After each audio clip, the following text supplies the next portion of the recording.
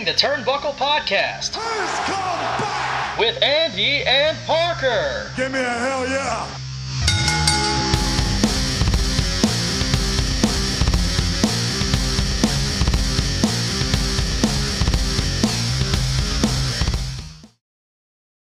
Welcome, everybody, to the Hitting the Turnbuckle podcast. I am your host, Andy Burrows, and I'm joined, as always, by my illustrious co-host, good friend and tag team partner, Mr. Parker Hamlet. Parker, what's going on over the good old USA, my friend? I'm doing a hell of a lot better than Vinnie Mac is doing right now. You and I are Commanders fans, so we're used to the Dan Snyder Chronicles, fairly used to it. And obviously, Vinnie Mac might be in some similar trouble here. We got some more details on Jeff Hardy. We got Forbidden Door this weekend. We got our first ever predictions for the pay-per-view. A champion here on HTTB Buckle will be crowned. I mean, let's get into it, bros. I'm excited. Yeah, man, most definitely. I mean, let's start with the news that shook the wrestling world. I mean, Vince McMahon, my man, he stepped down as the CEO of WWE, and Stephanie has taken the reins.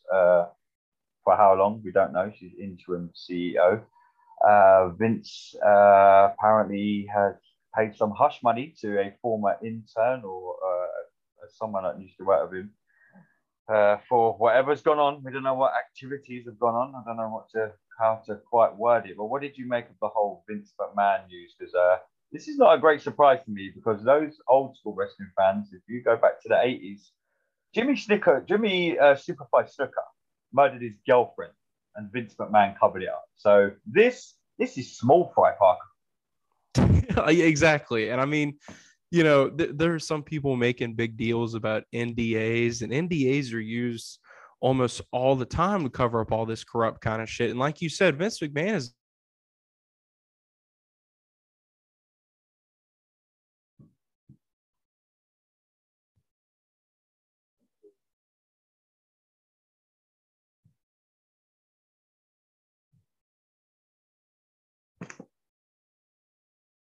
in 2019 on a $100,000 salary.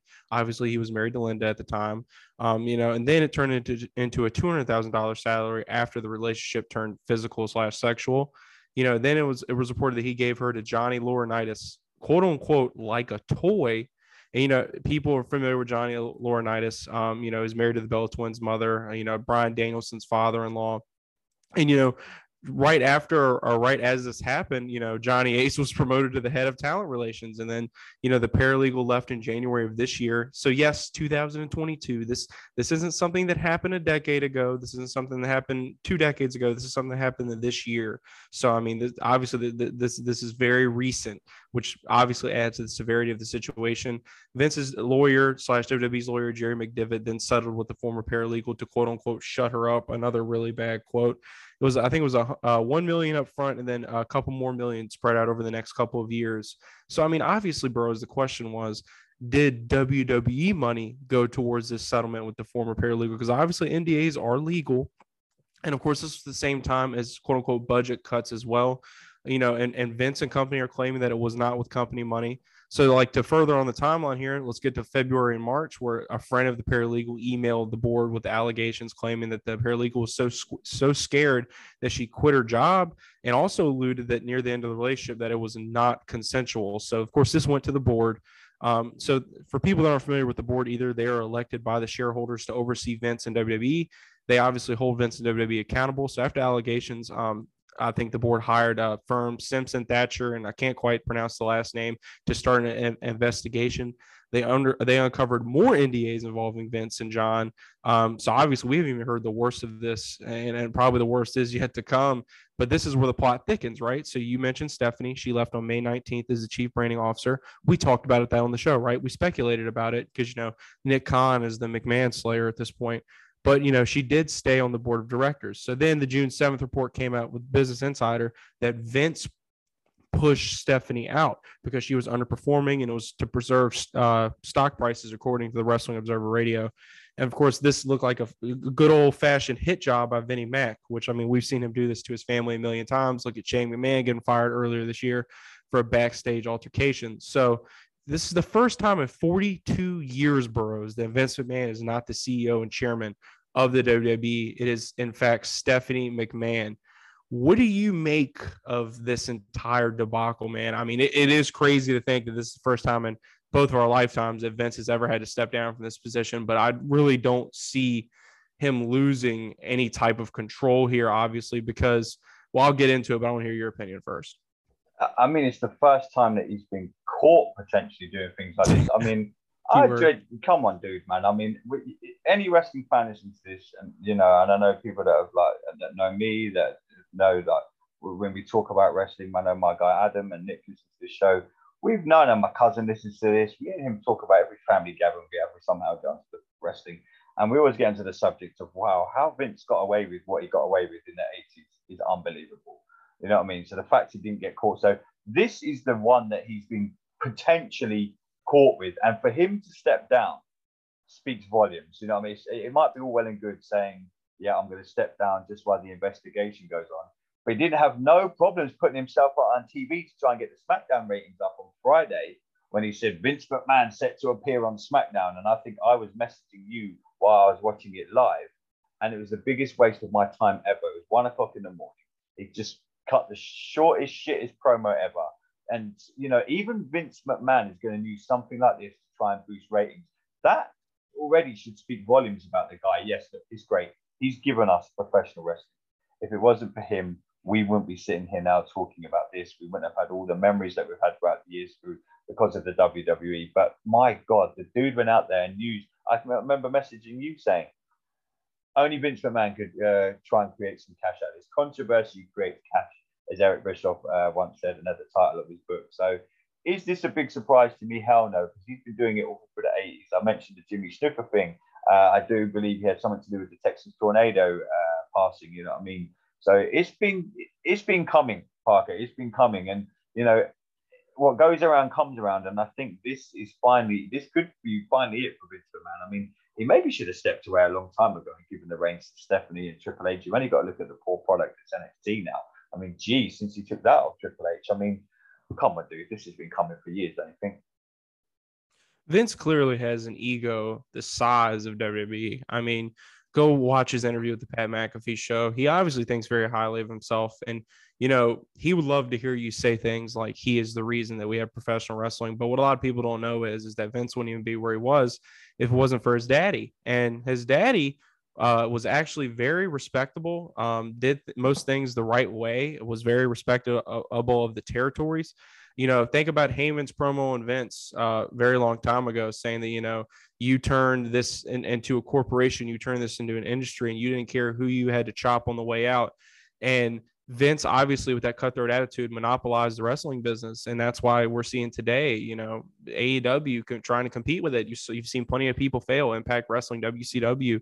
Vince has had a stranglehold on professional wrestling for a very long time, and I would say has gotten complacent with it. And obviously, he's gotten very complacent with his very corrupt ways as well. And like you said, this is the first time that he's been caught. And for me, Burroughs, the shit that I've seen Vince McMahon make women do on TV is it really that shocking to think that he would do things that are worse behind closed doors? No, it's not. And I mean, you also got to buy into obviously see the reports and the culture of WWE.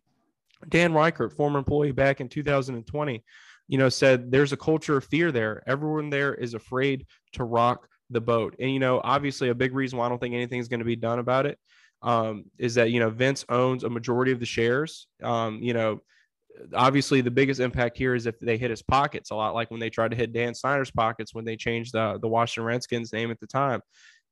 If he did not use his own money, if he did not use his own money for this and it was WWE funds, that we'll have seen the last of Vince McMahon. But unfortunately, I feel like his creative influence, even though I wouldn't really say it's very creative anymore, is always going to be influencing the WWE and their decision makers, especially if Stephanie McMahon is pulling a Tanya Snyder and sitting at the top. I would feel a lot better if it was Hunter. Obviously, we've seen Hunter do NXT, and we've seen that he can kind of give the blueprint for a really good promotion and put some young rising stars in the fold. Like I said, we saw how the black and yellow brand was. It was great. But Vince, just like you said, opening SmackDown, we'll start with SmackDown first, just absolutely exuding arrogance, saying, then, now, forever, and most importantly, together. Dude, what did that do for anybody? It was just, to me, it just looked like some horny old man going out there basically bragging that you aren't going to do shit to him and he's untouchable. That's what it felt like to me. It sent me to bed. That's what it done. Yeah, I mean, it was absolutely pathetic. And obviously, you're right. It was done to boost ratings. And I mean, it worked. I mean, there were over 2 million for the first time and God knows how long. But you're using real life controversy, a real woman's terrifying, traumatic experience to get more ratings. That's what you do. You don't stroll out there and apologize. None of that. And I mean, if you watch the broadcast, they're like putting in crowd noise too. I mean, you got grown ass men in the front row just screaming his theme song like it's the funniest shit in the world, even after reading all those reports. So for me, if you're going to blindly support Vince McMahon, you're going to blindly support Vince McMahon. But he's been like this for a very long time, like you said, Burroughs. And that opening to SmackDown was a waste of everyone's time. I mean, you had to stay up to what? God knows what time 1 a.m. That dumb shit. 1 a.m. the show started, but like we said last week, this shouldn't be any surprise. They carried on the Owen Hart show when the dude was dead in the ring. Exactly. Let's not beat around the proverbial bush here. They carried on a wrestling show when one of their superstars died, literally died in the wrestling ring, and they carried on the show. So say no more. But if he was always going to do this, this is small fry to Vince McMahon, Parker. This is small fry. He knows he's fine. He knows that the NDAs are signed. He knows that he is protected legally and financially. He's waiting for the storm to pass over, to just be blunt. And I'm not trying to make light of what the victim went through, and I'm not discrediting her story whatsoever. I'm sure every part of it's true. It would not surprise me in the slightest. But at the end of the day, if it wasn't with company funds and NDAs were signed, there's really nothing that can be done, even if the victim's family decided to speak out. Obviously, Vince has had these lawyers for a very long time, and he's been covering a lot of this stuff up. And like it was being reported due to the investigation that the board had, there is plenty more that is out there. And what have we heard about that before now? Absolutely nothing. So Vince is going to do what Vince is going to do. It doesn't surprise me at all. And one thing that Vince does certainly is that he makes really mediocre programming. And, the rest of Friday Night SmackDown, oh, man. I mean, we'll go through it, man. I got some thoughts on it. Obviously, we're not going to dwell on it too much. But, obviously, Vince was pandering to the crowd a lot. And, I feel like Matt Riddle was doing a lot of pandering, too, in his promo before he faced Roman Reigns later that night. Obviously, on Monday Night Raw, he beat Tommaso Ciampa, got in Paul Heyman's face.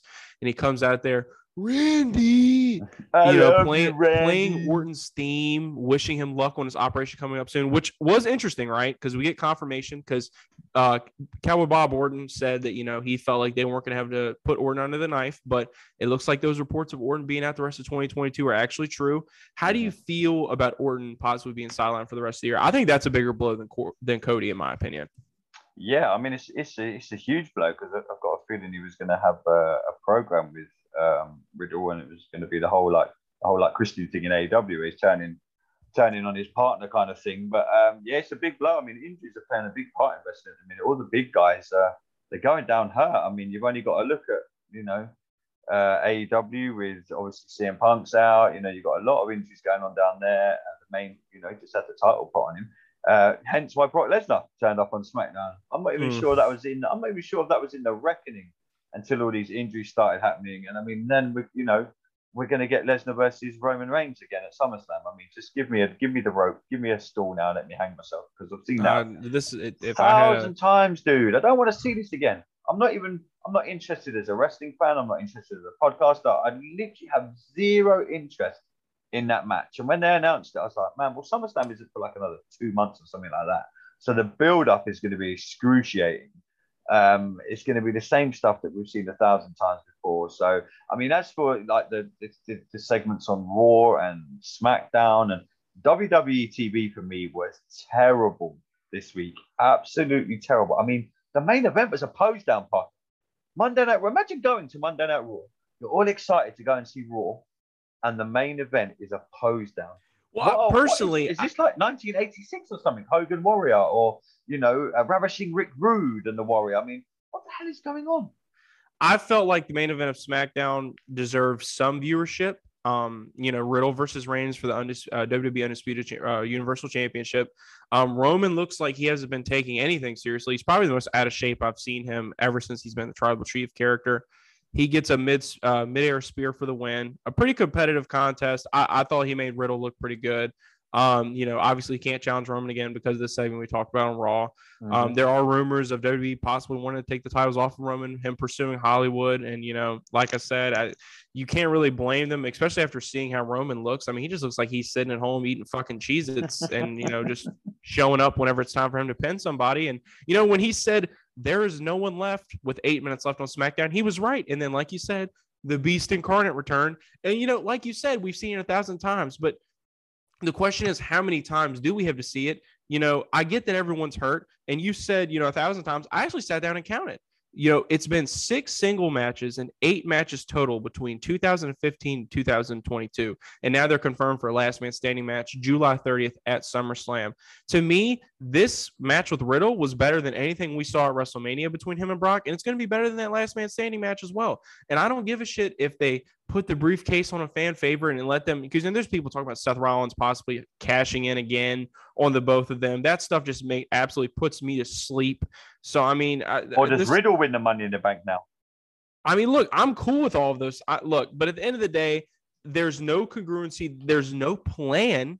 They just have that Roman is putting a stranglehold on these belts, and we're seeing him and Brock for the 1,000th time. I mean, what was Roman and Brock pitched at as WrestleMania, the greatest WrestleMania match of all time, the greatest WrestleMania main event of all time, something along those lines. Yep. And that was one of the worst matches I've ever seen. And it sucks because their first ever match back in 2015 was actually a really solid contest. It was like, why won't Roman stay down? It was pretty competitive. And then, of course, you have Seth Rollins jacking it. But at the end of the day, Vince has always loved these two touching each other. And obviously it's smash the glass and pull Brock Lesnar out in case of emergency. And, I can't blame him, but there's nothing interesting going on here. I literally, I cannot tell you just the sense of dread that washed over me when I heard his music hit. I was just like, great, more of this shit all But summer. We said last week, Vince is going to turn to someone that he knows. It's not the Taker. We said it'll be Taker or Lesnar.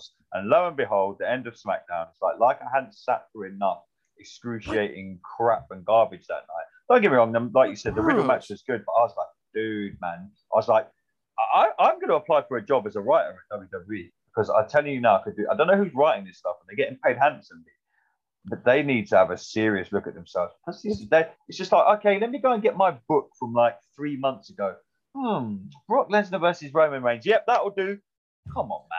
Well, you want to write up a script just so Vince can tear it up in front of you? Because I mean, that's the thing. Vince is doing this stuff for Vince. Vince is the only person that's enjoying this stuff, and that's the problem here. Is that obviously Brock Lesnar is a legend. I mean, I'm not disparaging Brock Lesnar's impact. I mean, the crowd reacted to it, but at the end of the day, to sell this as the main event, even with everybody hurt, I mean, for God's sakes, call up Braun Breaker from NXT and make me believe that somebody can actually beat Roman. Just do something, make it interesting. I'm tired of seeing these two fucking big beefy dudes just slobber all over each other in the ring. The matches are fucking terrible, but let's keep talking about the bad and the good. I think the only other good thing on SmackDown is that the Bloodline versus the Street Profits got announced for Money in the Bank for the undisputed tag team titles. I think that's going to be a great match. I love Montez Ford and Angelo Dawkins. I think that's going to be a really solid contest. But as far as the bad, this is the worst show that could have ever gotten above 2 million. I mean, we all know why it got 2 million. I don't know why I got 2 million either. You got Madcap Moss versus Happy Corbin for the millionth time, pulling their own Lesnar and Reigns. You got hometown win there for shoulder tackle Moss, because I swear to God, that's all the fucking guy does. And then he comes out after the match. I can't wait to have a fun night out in Minnesota. What the fuck are you doing out in Minnesota? Put a jacket on and go outside and be cold. Who cares about your hometown pop? So, and then the Happy Corbin and Pat McAfee feud begins. And, Pat McAfee, knowing all of his college football, obviously got the crowd really hyped up, starting chants and stuff. But I don't know about you, but with Happy Corbin, this is a guy we haven't really talked about before. You could not pay me enough to do the shit that they have him doing. I mean, you really couldn't. In a Hawaiian shirt, acting broke, jobbing to literally everybody. You really think about Corbin coming out of NXT with the lone wolf gimmick and what could have been with him. Do you feel like he's a good worker despite everything that he's being given, or do you feel like he's just a joke, literally a joke at this point? I enjoyed him in NXT. The Lone Wolf thing was really good, but again, it comes back to what we've said for weeks now. It's just what they do. This is what WWE do. I mean, NXT back in about 2-3 years ago had a good product, and you look at every single person that's been called up from that. They're either not in the company now, or they're doing what Baron Corbin's doing, and they're jobbing out. I mean, this is WWE in a nutshell. It's what they do. It's what they've done. It's what they've done for years and years and years.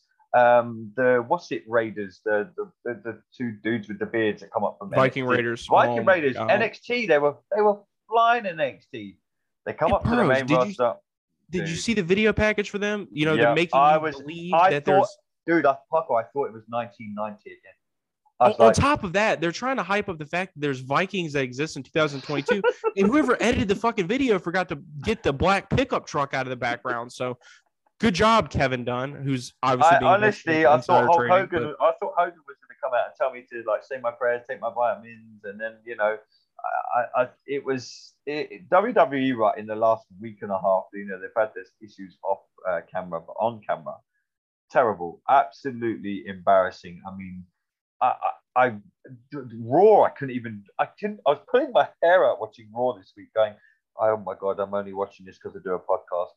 I was embarrassed. I was just sitting there thinking, don't get me wrong, I get a lot of stick anyway for being a 42-year-old man and watching wrestling. When you're sitting there watching Raw, I'm thinking, Jesus, maybe my friends are right. Maybe what am I doing with my life? This is terrible. Thank God AEW. Thank God for AEW this week. Otherwise, we wouldn't have a podcast this week. 100%, because I wouldn't be able to sit there and talk about this shit and even act like I enjoy it. I mean, Shanky and Jinder Mahal versus the New Day, the dance party. You got Gunther, who just won the Intercontinental title, not even on TV. You got Sheamus and Butch, your guys from the UK boroughs, qualifying. Him and Drew qualifying for Money in the Bank. You got Max Dupree, who was, pretty solid in NXT as LA Knight, not even showing up for another week. And I swear to God, bros, I laughed through the whole Raquel Rodriguez and Shayna Baszler match with Lacey Evans on commentary. You had Michael Cole and them just listing off Lacey Evans' physical attributes like they're trying to sell her. I mean, resiliency, heart, grit. Lacey Evans. I mean, this is like mid-match, and I mean, you can tell they're freeballing it. You can tell that there's no plan. But before we move to Raw, and believe me, I don't have any nice things to say about Raw. The only good thing I felt after SmackDown was that we possibly got a report that Sasha Banks has been officially released from WWE. The Raj Giri reported this. Sasha obviously responded to it on Instagram and said, "I see." See, this is why I stay off Twitter, making up stuff for no reason every single day. Sean Ross Sapp reported that everybody, including talent backstage, was under the impression that this report was true, even on Friday night. If it's not true, I'm pretty bummed, Burrows. But what do you make of the new report that Sasha has been officially released? It makes sense because we said that Sasha was going to be the one they were going to take this out on. We said that nothing was going to happen to Naomi because of her relationship with the Usos and all things considered. But what did you make of the report? Do you think it's true? I hope for her it's true because she needs to get the hell away from that company and go and progress her career and be the superstar that she can be because, she was hitting the heights. She was up there. Again, this comes back to what I said last week about the Becky Lynch thing. God, I'm watching her fight for the 24/7 title this week. I mean, Jesus Christ. I mean, I know it was kind of an angle leading into something else, but Sasha Banks is a great, great talent and she's just getting wasted in WWE. Again, like I said a minute ago, it just comes back to this is what WWE do. They just waste talent. They don't know they don't know what to do with them. They put them in these stupid squash matches or they put them in stupid segments. And you're like, come on, man. Just think about what wrestling fans want. When Becky Lynch was the man, she had stone cold kind of heat, like I said last week. Sasha Banks, when she was in NXT, had one of the best matches ever with Bayley. NXT TakeOver Brooklyn, one of the best matches I've ever seen. The NXT TakeOver in London, one of the best matches I've ever seen. Again, gets called up to the main roster, has a good mini run, and they start putting the tag team titles on her, and they start putting her in these stupid matches. I mean, Jesus, it wouldn't surprise me in a couple of weeks if WWE bring back bra and panties matches. This is how bad this product is right now.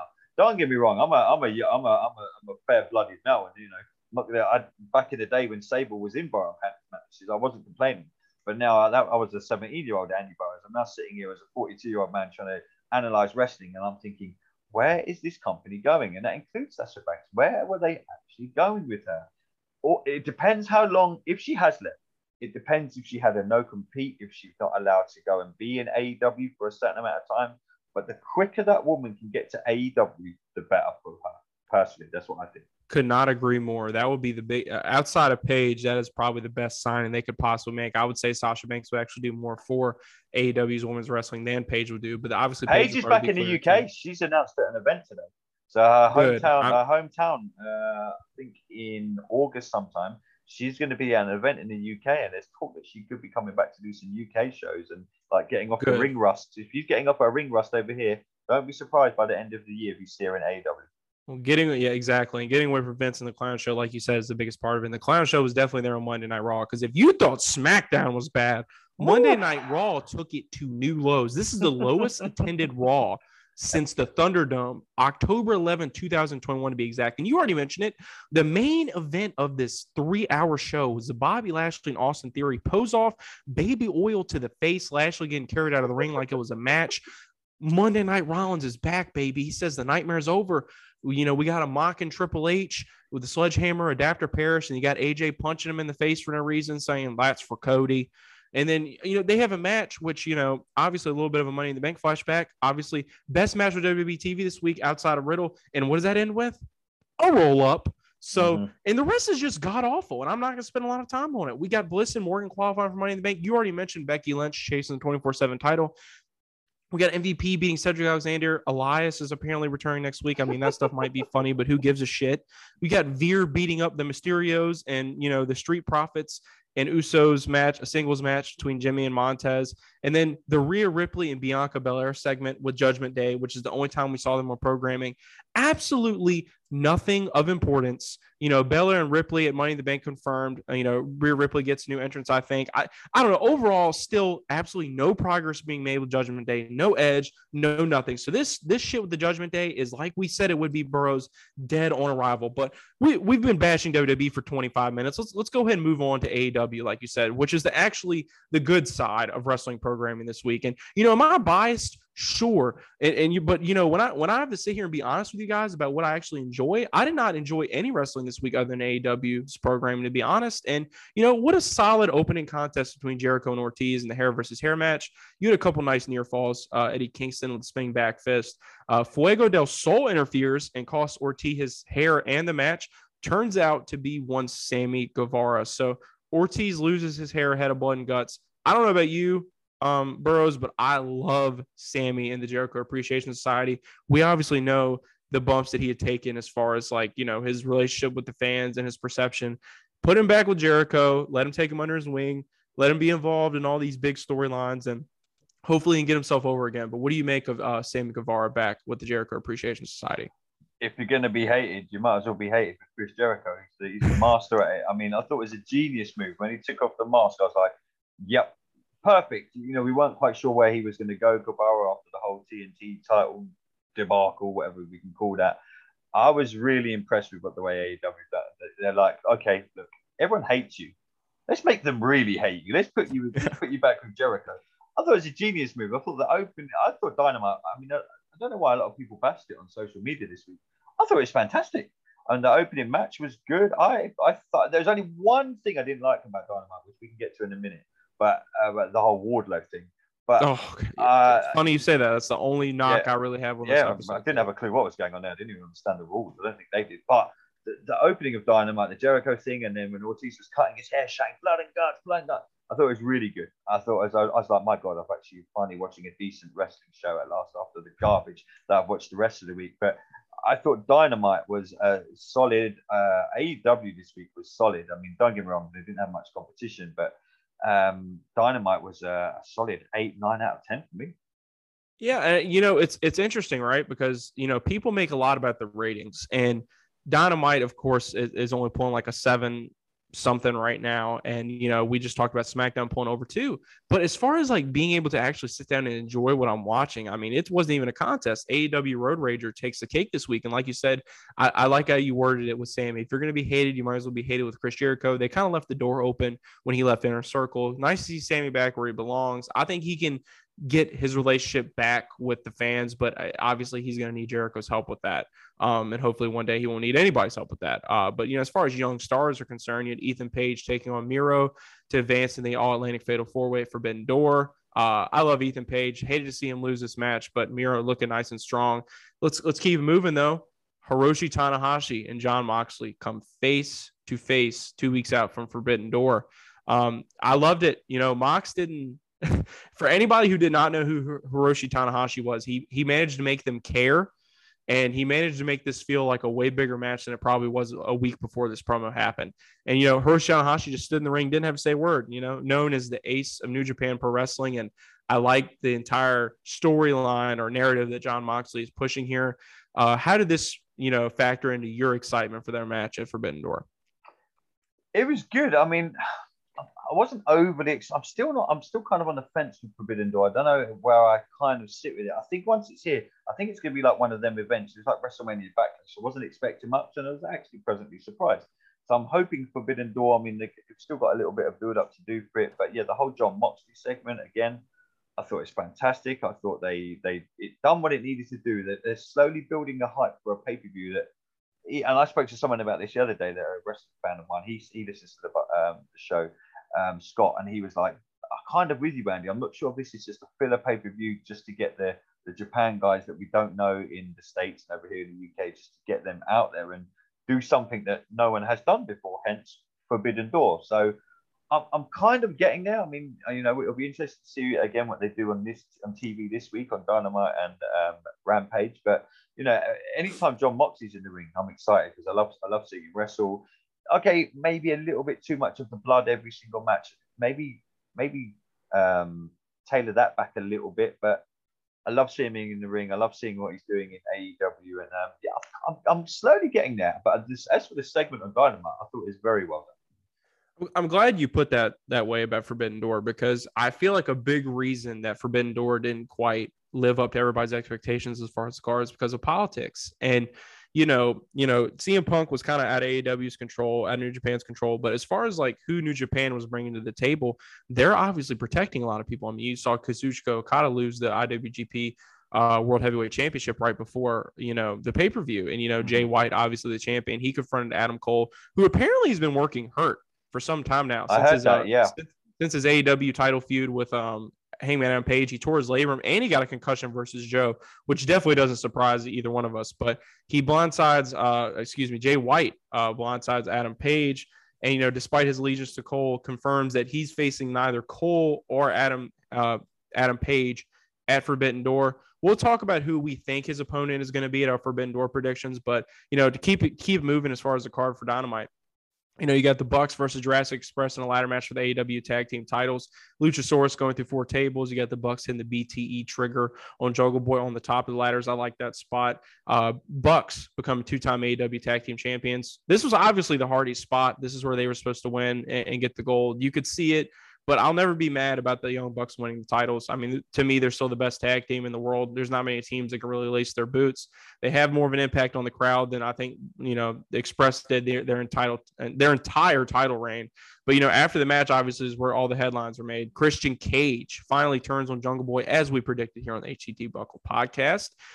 So Jungle Boy versus Christian looking like it's likely for All Out. Book it. Mom and sister front row. Christian's talking shit to him. Hits the concerto.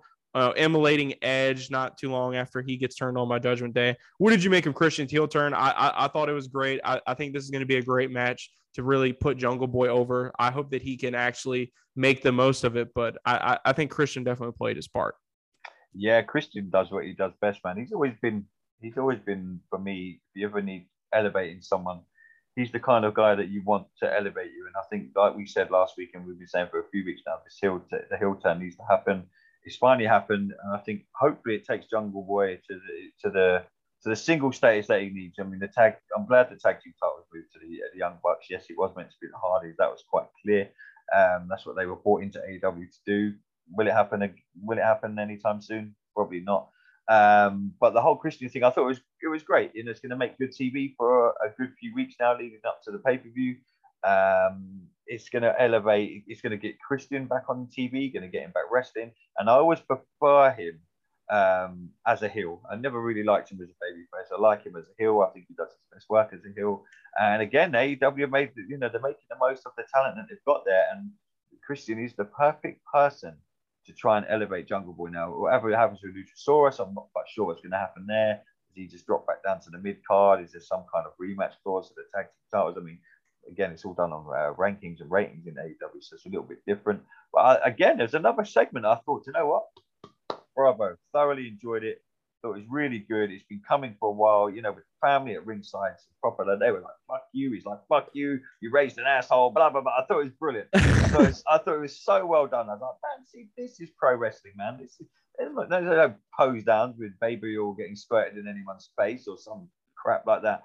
This is why I watch wrestling. And again, AEW, another segment that they knocked out the park. And again, I'm looking forward to Wednesday now to see where they go with it.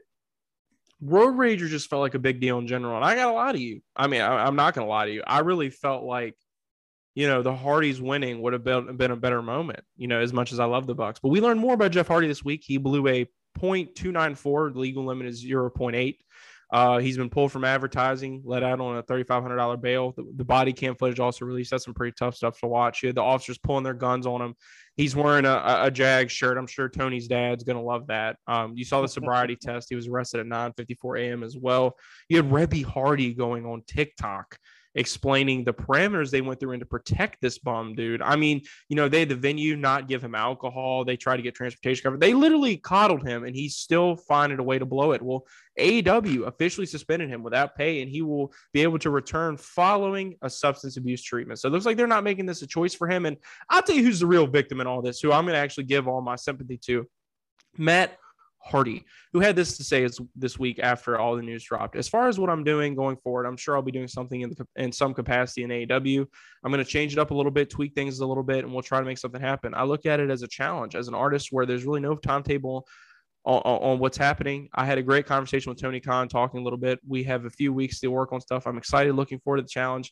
And this is the part that I really emphasize. I remember I even I bolded it. It is heartbreaking that I won't get one last run with Jeff, but I will make the most out of it and be positive and optimistic. I don't think we ever get this Hardy Boys run because of Jeff Hardy, and it looks like Matt has confirmed that. What did you make of Matt Hardy's statement? I feel sorry for the dude because he's probably had to write that statement about 3 or 4 times over the last 10 years. I mean, his brother, copy and paste. copy, paste, send. You know what I mean? It's just like, when you send one of them generic emails and you're trying to get guests on the shows, you just take out their name and copy paste and send it to the next person. I mean, I feel sorry for the dude, man. I mean, he's probably thinking, man, why do you have to keep screwing it? Don't get me wrong. I don't want to see anyone on the planet go through any kind of addiction or substance abuse, but like we said last week, until you want to help yourself, then don't look for others to help you. You know what I mean? We all have demons and we all have stuff going on in our lives. You have to deal with. Jeff Hardy has to want to help himself. If Jeff Hardy doesn't want to help himself, I've got no time for the dude. If he actually sits down and goes, do you know what? This is it. We're dancing in Last Chance Saloon now. This is it. If I screw this up, he's going to be doing house shows in flipping Outback, Alabama, to about 100 people. You know what I mean? That's where he's going to be resting. He's going to be signing in malls. He's going to be, at record stores, just signing old DVD covers and figures, because that's where his career is going to go. He's going to be at WrestleCon every year over here in Blackpool that they do. He's going to be doing crap like that, where he could be right now the AEW Tag Team Champions at his stage of his career and Matt's career. That would have been phenomenal. They would have gone on a good run, and they would have probably they would have dropped the belts to either FTR or the Young Bucks. And that, hopefully they would have been elevated to a better match than we saw last time with the Young Bucks. But I feel for Matt, man. I don't know where he's going to go now. What he's going to do? Is he going to be in like a managerial kind of role with a team? Is he going to be a singles competition? He ain't going to be that kind of AEW world title level. I think they could get him involved in the TNT stuff. But obviously Wardlow's now, we're going to get to that soon. He's now kind of involved in that. Matt Hardy would be perfect in that. A, it'd be good for the TNT title, and B, you want someone like a Matt Hardy in there with like a Wardlow and someone like that, again, helping elevate the younger guys. Yeah, Wardlow's a big dude, and he, looks like he knows what he's doing. But someone like Matt Hardy can help and be in that TNT title mix, just to be there and elevate other guys. I think it can only be good for the business and AEW. And this sums up why I've never pitied Jeff. And whatever Matt does come up with, I hope Jeff has no involvement in it. Keep Jeff away from it. Let Jeff be his own little nostalgic act. You saw him singing No More Words at his little concert he had. Well, it's going to sound really great in a rec yard once you're incarcerated for killing somebody for doing this stupid shit. So whatever Matt comes up with, keep it away from Jeff and let it actually be Matt saying, because Matt is a very underappreciated worker in this business. And speaking of working in this business, Thunder Rosa obviously making some headlines within last week. You had Tony Storm and Britt Baker had a very sloppy match. Tony Storm earns number one contender, so it's going to be her versus Thunder Rosa at Forbidden Door. Let's go back to a week where Marina Shafir liked some tweets referencing the fact that Thunder Rosa allegedly sandbagged her. Good to see those two make amends on Instagram about it, but definitely not a good look for Rosa. It would not surprise me in the slightest, bros, if they end up taking this belt off of Thunder Rosa, and we'll get into that in our Forbidden Door predictions. But as far as the rest of AEW TV, we're going to roll through this real quick. Got a little bit of time here. Wardlow, obviously, versus the 20 plaintiffs, saying it's the largest disadvantage in AEW history. No entrance. His hair came out of place, even though he's beating up a bunch of quote-unquote security guards. You had Dan Lambert sending out the goons, Matt Hughes and Tyron Woodley. Matt Hughes should not be walking or getting into any ring. That was absolutely awful. There seems to me, Burrows, and this is why this is my biggest knock on AEW TV this week.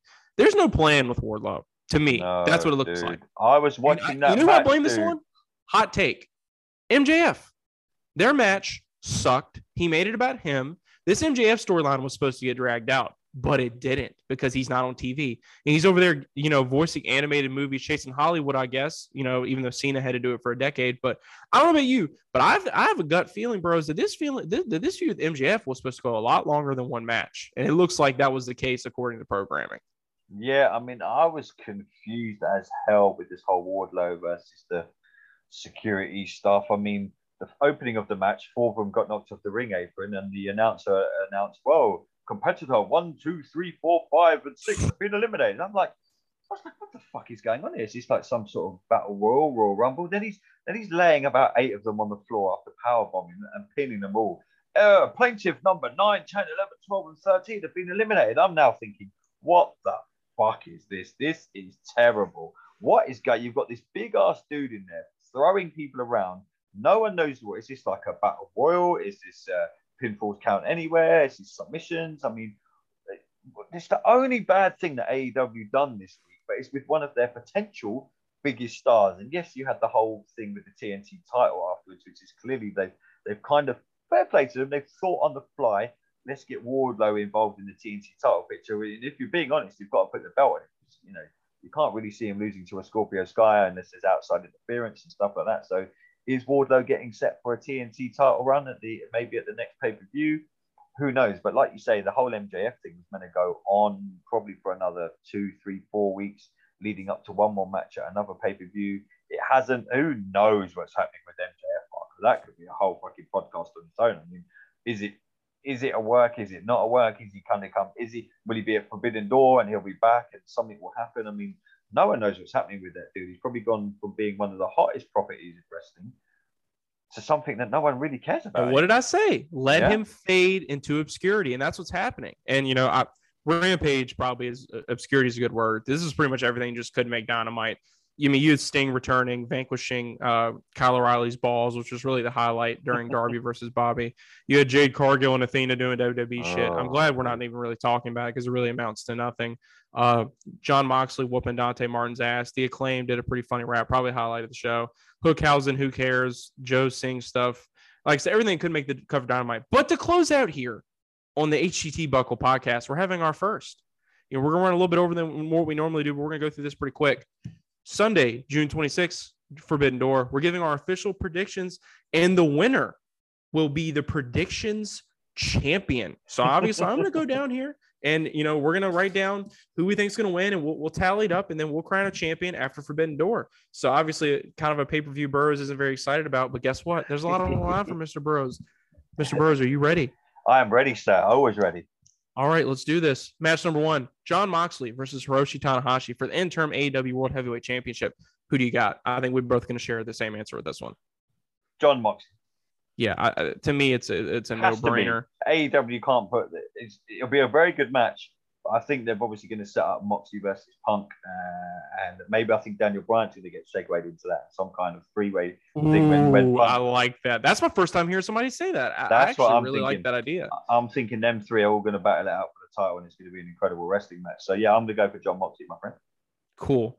So, match number 2 is the AEW All Atlantic title fatal 4-way. We got Miro versus Pac versus the winner of Malachi Black versus Penta Oscuro.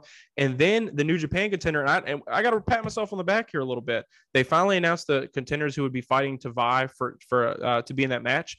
It's Connors versus Kanemaru versus Honma versus Ishii. Ishii being who I predicted last week would be in this fatal 4-way. But I don't have Ishii coming out of this contest. It's tough for me, though, because you want to say they're going to put a title on Miro. You want to say they're going to bully him. You want to say they'd give it to Pac because, Pac's kind of an all-timer here in AEW. They're obviously not going to give a New Japan guy, at least in my opinion. I got to go into Malachi Black. I think the House of Black is going to get involved. Who do you got? I'm going to go for Miro just because of the way they seem to be pushing him. I mean, cool. I think you could be right, though. And if I'm wrong on this, I'm not going to be surprised. But I think just for the way they're packaging him, the promos that he's doing, I think that they're going to put the title on him. Yeah, I think Miro would take this one, but I'm not going to be surprised if Malachi Black does. But I'm going to go. I feel like this is the only type of match Miro could come out of unscathed because he doesn't have to be pinned to lose. So I mean, this isn't going to hurt his singles record. That's the only reason I didn't pick Miro. But I definitely can't fault you based off all the packaging for you giving him that. So we go to match number 3, winner take all. Tag team triple threat. You got the ROH tag team champions FTR versus the United Empire being Jeff Cobb and Khan who are also the IWGP tag team champions. And then the third team, which I don't even know why they're in this, Roppongi Vice, Trent Beretta, Rocky Romero. For me, you continue the FTR World Tour of we have all the belts. This is our year. So I got FTR coming out of this one. I'm the same as you, man. I think FTR, they're probably my favorite tag team in all of wrestling right now. I think they're fantastic. I love watching them work. They've done something with Bret Hart last week over in, I think it was Canada somewhere. Someone kindly posted the match to me and I watched that. I love FTR. So for me, every time FTR step in a wrestling ring and I get a chance to watch them, I'm going to be rooting for them. So yeah, I'm with you, man. FTR. Yeah, this is their year. Obviously, it's how they're being treated. So let's go to match number 4. We got Tony Storm versus Thunder Rosa, which is not an interpromotional match. Don't know why the hell New Japan couldn't come up with something there. But AEW Women's World Title on line. This feels like a filler match to me. Now, like I said, with the Thunder Rosa reports, it makes you wonder: are they going to take the belt off her, put it on Tony Storm, who's a fan favorite? I think it's a little too early for Tony Storm, though. I think that Tony's not going to rock the boat with Thunder Rosa, even with all the bad PR. I got Thunder Rosa coming out, retaining the AEW Women's World Title. What about you? I would like to see Tony Storm win, but I think I think it's a bit too soon. I think Rosa wins and then goes on to lose. I wouldn't be surprised if all this press stuff going on, if they get her through this pay-per-view and then she drops the belt on Dynamite the week after, something could happen there. But yeah, I'm with you, man. Thunder Rosa. This is where it gets interesting. We've got Jay White versus question mark. So it's not Hangman Adam Page. It's not Adam Cole. So we're going to guess who for bonus points, and we're going to guess the winner. I think Kenny Omega returns. I think that they're waiting to reveal this. I think that they've been teasing it here and there on programming. When Jay White first appeared in AEW, they talked about him and Kenny Omega. He mentioned Kenny Omega in his promos overseas when New Japan, when he beat Okada at Dominion. So I got Jay White coming out of this contest, the winner. And I also have it being Kenny Omega. What about you? I have Johnny Gargano. Oh, man. Coming into AEW, and I have him winning as well. Oh, my God. Holy shit. Well, if you win, I mean, I'm just going to crown you because I would have never had the balls to guess that. All right, so I'm going to put that for me. I mean, of course, I'm logging all this stuff down. We're both probably going to be wrong anyway. Because, I mean, the card's still not final either, which it's sucks. Not final. Yeah, it's still. Hopefully, we should learn some more this week on Dynamite. But I think Gargano is going to be, once he does get into AEW, that dude is going to go straight. You imagine him, Daniel Bryan, CM Punk, John Moxley. Imagine all of them in the same, Adam Cole in the same ring doing stuff together. It's going to be incredible. And you still got Cesaro as well to sometimes. Yeah, and we haven't even really. Bray Wyatt, come on, man. Yeah, and he's not out ruling. Oh man, Switchblade. I mean, that's Sister Abigail versus Sister Abigail there, and that'd be a hell of a matchup too. So obviously, let's keep it moving. This is where the card gets a little, I can't really think of the word. Kind of lazy, in my opinion. Orange Cassidy versus Will Ospreay for the IWGP US title. I think Will Ospreay and Cassidy are gonna have a fun little gymnastics routine, but I got Ospreay retaining the IWGP US title. What about you? I love Ospreay as well, and I'm like, why are they putting him in this match? The Orange Cassidy thing for me, that ship has sailed. That dude needs gimmick change.